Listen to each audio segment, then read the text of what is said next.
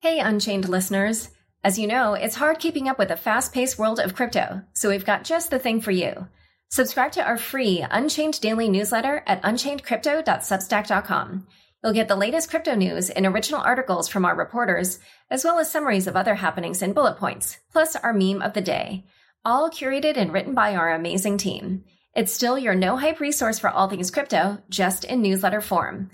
Sign up at unchainedcrypto.substack.com. Again, the URL is unchainedcrypto.substack.com. Hi, everyone. Welcome to Unconfirmed, the podcast that reveals how the marquee names in crypto are reacting to the week's top headlines and gets the inside scoop on what they see on the horizon. I'm your host, Laura Shin. Looking to advertise your crypto project? Reach out to Raylene at laurashinpodcast@gmail.com to find out about sponsorship opportunities. My guest today is Alex Sonnerborg, founding partner of Tetras Capital. Welcome, Alex. Thanks so much for having me, Laura. How is Tetras investing in this bear market? So since inception, we really knew that obviously the asset class is still in its infancy. It's still going to grow. So we really set up our strategy to be as flexible as possible. So one thing I've always really tried to do from a context of a personal investor and now as an institutional investor is really focus on liquidity and not getting really emotionally tied to any asset and really being cognizant of where I think I am in the overall market cycle. So 2018 has obviously been in a big bear market. Bitcoin has dramatically outperformed all sort of altcoins, and liquidity has really seemed to dry up in overall ICO volumes as well. So obviously investing in Bitcoin has really been kind of the best strategy, or really cash or an inverse position throughout 2018. So kind of to summarize, Tetras from inception has been really focused on maintaining overall portfolio liquidity and really being nimble and reallocating as we see market cycles shifting. So I would definitely say our portfolio has gotten much more conservative from the start of 2018. And obviously we published a public short thesis a few months ago around Ethereum position, which we view as a really good hedge to sort of our core thesis around Bitcoin and the store of value assets. So really right now in my head, it's all right. Obviously, I'm extremely bullish on the overall asset class. I think institutional capital will fuel the next bull run. I think that will start with Bitcoin as it has in the past. And really at that point, you need to be ready for an extremely sharp upward move at something like an ETF approval. So some stats I think that are interesting are things like what Fundstrat has put out, where essentially you look at, the percent of altcoins that have been up, double or triple in the last 90 days. And really you can see that historically that sort of effect has really lagged after wealth has been generated in Bitcoin first. So as soon as really house money has been created and investors feel like at that point, they're more wealthy, they can move a little bit out on the risk reward curve. It's really at that point that you start to see a rally, or you have historically in these altcoin markets. So right now we're allocating conservatively, remaining true to our core positions in these store of value assets, using things like shorts to hedge this sort of continued neutrality or any sort of bear market, and really wait for the next catalyst to spark a bull market, which right now seems to really be around, an ETF or really institutional capital attractive type platforms like something like Bakkt. So it sounds like Tetras is kind of one of those funds that actively trades in the market. So when you really look across the whole horizon, I would consider someone who says they're an active trader to, maybe be using some technical analysis strategies, maybe be arbitraging across exchanges. I would say primarily, I wouldn't really consider ourselves short-term traders. I generally think about allocating in sort of like three core buckets. So one is really like our long-term positions that we're very fundamentally bullish on, think have a, really large total addressable market, and we can justify a really large valuation if everything works out. So really in that bucket, I view really things like Bitcoin right now, the leading store of value asset. From there and in smaller allocations, I really view the middle bucket as something more like a thematic or narrative driven trade, something that again, we would only really look to do in something like a bull market, where we do think that something outside of Bitcoin can actually provide that, really the adequate risk return from moving outside of Bitcoin to something less liquid and more volatile. So in there, in this in 2017, I would say some good narratives that were very present were things like privacy coins. So I think those are really interesting right now, given that, they also satisfy a lot of the check marks in the sound money thesis. A lot of them did not have initial offerings. And I think they're very attractive now because Bitcoin doesn't have any sort of privacy features, obviously. When Bitcoin was first created, I think the narrative around privacy really helped sort of take it where it was to where it is today. But obviously, as time has gone on, people realize Bitcoin's blockchain is extremely transparent. So I guess what I'm saying is the now, criminals found out the hard way. Yeah, exactly. So right now, I think the cryptocurrency market is a winner-take-all market. But, when there is sort of unique, crucial features in other currencies like, really privacy right now, that was a clear narrative, clear use case that's still present in cryptocurrency. When I think that will kind of go away as these, privacy tech is implemented into Bitcoin or into some sort of sidechain layer. But that was a clear sort of narrative that we saw developing through 2017. And that had really been developing before that. And then sort of our, smallest bucket, the really more risky stuff that we try and use to, generate alpha above any sort of benchmark would be our more short-term trades. So in there, it would be stuff like, a SAFT or an ICO deal, or perhaps a really quick trade. And, something like why I don't really classify ourselves as short-term traders or like TA-based traders is really everything we do is around some, core thesis we had. So I would say a good example of a short-term trade would be like something around the SegWit 2x fork, and generally how in late 2017, sort of following the Ethereum Classic fork and the Bitcoin Cash fork, really everyone had this sort of free token narrative in their head in the market. Just hold these assets, hold them through the fork, and this will be like a value accretive event, and your overall position, following will be larger than what you had before. So really that seemed like the overall sentiment and market activity leading up to the SegWit 2x fork as well. Everyone was piling into Bitcoin. No one was selling. And then, when we heard the news that the proposal was sort of all falling apart, essentially right there was a major catalyst for us that, capital's about to move back to its original allocation, or at a minimum, a lot of these people that were holding just for the fork are no longer holders. So, again, it's more of a, we need to construct a narrative or an overall thesis really around a lot of times how we think money is going to move. I think that's a major, price driver, of course. And going back to your thesis on Ethereum and why you guys are short Ethereum now, so first of all, why are you short Ethereum? And second, are you short Ethereum for the near term or for the long term or both? Yes, there's a lot of things to unpack on that. I want to start in general with the fact that I think Ethereum is extremely interesting technology. I'm a huge Ethereum supporter. I'm glad it exists. I think it's really interesting. The app I made, Lawnmower, added Ethereum to it. The second Coinbase did. What I think, though, that just the price got, way ahead of the technology. Essentially, so a joke we like to say internally sometimes is, we're basically long Ethereum, just short ETH, as we are on a lot of these projects. I think a lot of these dApps are extremely interesting. But just the tokens don't need to be there. They don't really accrue value well. A lot of them are the result of illegal fundraisers. They add additional friction that, really could just be ETH at the end of the day. But just to sort of zoom out, I guess the overall thesis there is, really what we think is that, the biggest total addressable market, the crypto assets that are going to be the most valuable are, of course, those that are going to be store of value assets. With Ether having nearly almost the same market cap that Bitcoin did at the end of the year, we basically perceive that as, okay, the market's kind of pricing Ether with a similar probability to be the leading store of value asset compared to Bitcoin. Now, kind of the reason why I said that is Ethereum's overall value propositions are really to either be this decentralized application platform or basically this fundraising platform. We think kind of both of those are flawed. The fundraising platform, essentially, like I said, a lot of those we believe are sort of illegal securities offerings, even if, Ethereum right now was deemed not to be a security, but, the SEC's still been silent on the actual offering itself.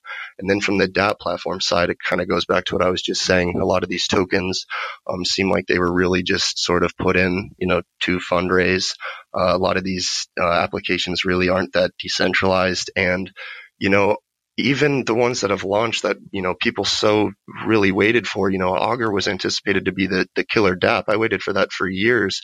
And now to see it at a, 2-digit daily active users is pretty surprising. So essentially our thesis revolved around, fundamentally, we think that the tech just got way ahead of the price. It hasn't been that strong as you mean vice versa. The price got ahead of the tech. Yeah, exactly. Sorry. Yeah, the price got ahead of the tech. As a capital raising and a dApp platform, it hasn't been that successful. The future doesn't look that bright. The roadmap has sort of continually gotten pushed back on sort of the evolution of the protocol. And, if you're going to compare it to Bitcoin and something like the store of value, we just think Bitcoin's far superior from its, monetary policy. The fact that it, got started several years before Ethereum, had no initial fundraiser.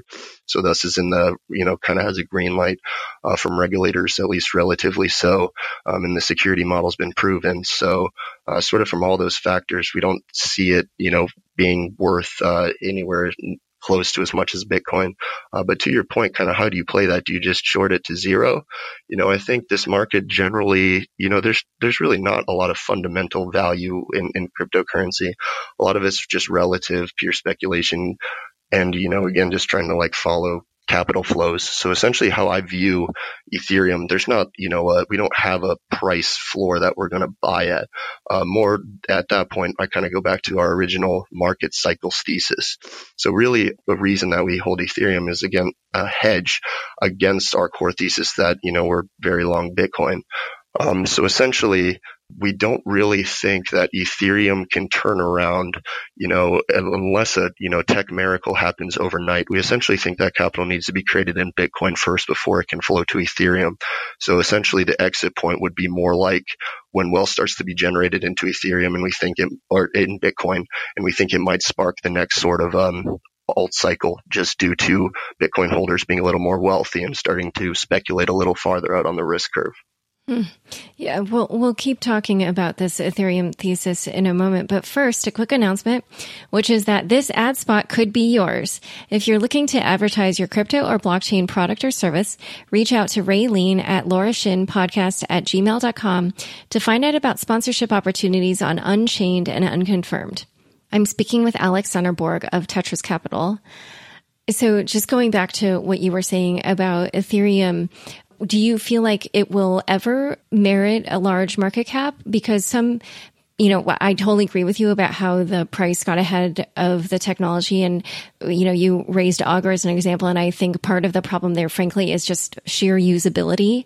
I tried using it and it was really not easy. And this was after they had worked with IDO to, generate kind of like a slick using product that would be somewhat easy. But, I just feel like right now there are really basic things in the background. And this is actually a theme that came up in my interview with CryptoKitties as well, where they were just, we made a joke that when you go to the website, it feels like a 2018 experience, but then when you actually try to buy a CryptoKitty, it feels like a pre-AOL experience. So do you feel like someday Ethereum could merit a large market cap, or do you feel like, some people say the velocity of ETH will be such that the price won't ever really go that high? Yes, those are all really good questions. Obviously, all the Ethereum dApps at this point, Ethereum is still in its infancy. The network is still in its infancy. Making a nice, user experience, like you said, is gonna take a while. I fully expect, some of these dApps will, obviously improve their user experiences over time. It'll be easier for you to use Augur. Hopefully it'll be easier for people to use decentralized exchanges, which, I'm very bullish on. I hope those continue to grow in volume and provide additional avenues for liquidity for me and other investors. But to your point, yeah, I don't necessarily think that just an increase in daily active users translates to massive value appreciation for Ethereum. I really think that, if you're going to do some discounted cash flow of the future demand for gas on the platform, just the magnitude of any sort of valuation that you can justify there just pales in magnitude to the valuation of whatever will be the leading store of value currency. So despite if, Ethereum could have, great dApps that I might, definitely want to use or I think will be interesting. But, that kind of falls back to the token velocity thing and just the fact that, I'll probably just hold all of my wealth in the leading store of value and simply, move my wealth to whatever dApp platform token I need to use this application. So, that's part of it as well. Is, right now I basically think these dApp platforms, there's maybe 60 different dApp platforms. To me, I very much see that the cryptocurrency space is clearly a winner-take-all market, and I understand why people are going to, hold their wealth in the most, liquid, secure money that the most people, accept and recognize. But as far as dApp platforms, when I'm not storing the majority of my wealth there and I simply want to use an application for a small period, I don't really care if I'm going to be using an Ethereum dApp or any of these other 60 dApp platform type of apps. So essentially right now I see that as basically these dApp platforms are subject to more competition in the interim because there's not as much of a sticky sort of winner-take-all thing emerging like on the cryptocurrency side. So to your point on original question, I guess I think the usage of dApps will definitely increase and all these dApps will get better. But no, I don't necessarily think that will translate into massive value appreciation because I don't think the token capture mechanism of a lot of these protocols makes a lot of sense. And kind of tying that all together, it's I think just this asset class is so interesting basically because it's this what's weird and a lot of like tech and venture investors get caught up on is just trying to look at what the project is and how interesting the technology is.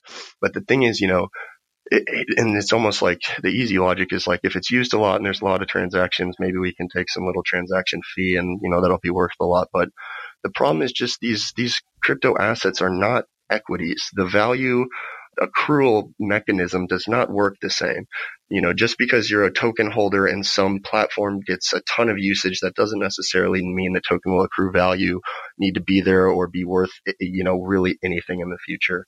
So that's kind of my thesis. I really think the store of value market is magnitudes larger than any sort of dApp fuel type of market.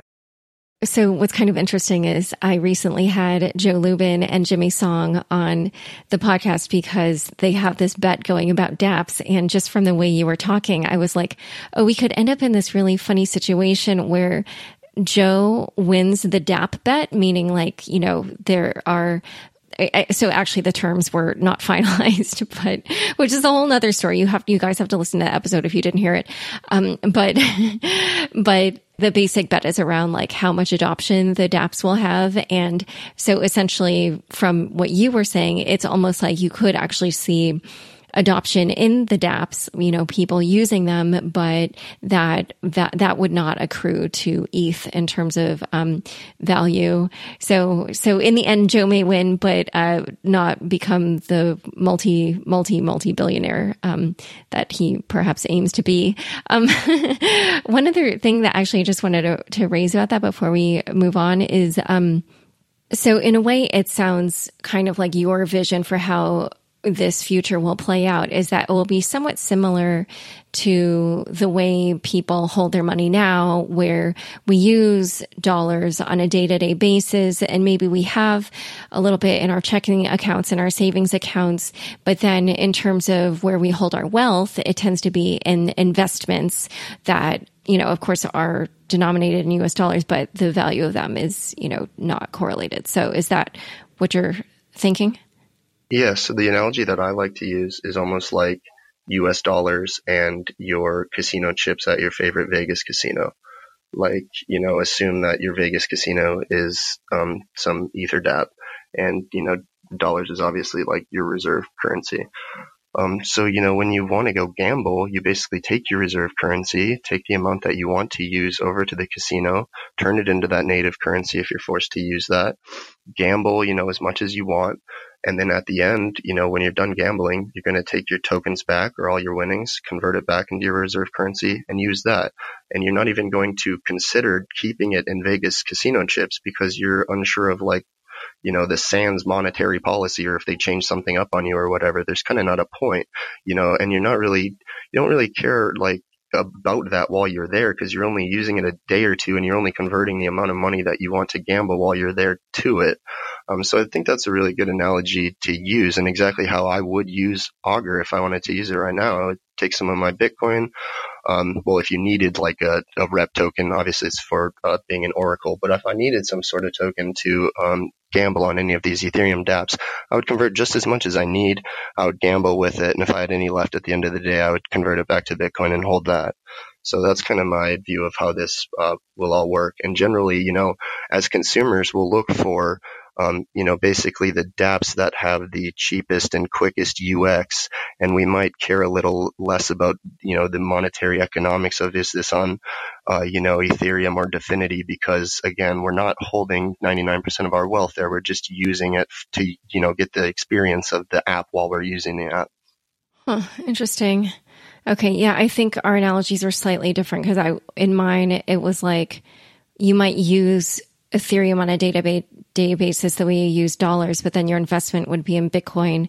But then from the way you were talking, it was like Bitcoin is what you hold as your money. And then when you want to use something, then you turn it into the casino chips, which is Ether to use the dApps. Is that correct?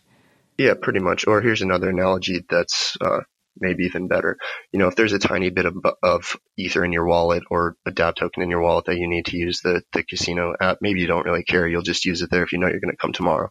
That's kind of analogous to gas in your actual car. So I mean, like, you don't try and stockpile oil barrels. Obviously, that's like a lot of actual inventory, but you wouldn't either way. I kind of view using, Ethereum and these dApp tokens in that sort of way, where it's like you get as much working capital as you foresee needing in the very immediate future, but you're not stockpiling all of your wealth in oil. And most people probably feel less comfortable about just sort of the economics around holding all their wealth in a lot of oil versus just dollars, which people trust as their reserve currency, which I think will be analogous to Bitcoin versus dApp fuels and dApp tokens and such. Oh, interesting. Okay. Well, this has been an incredibly fascinating discussion. Thank you so much for joining us today. Thank you so much for having me. Really enjoyed it.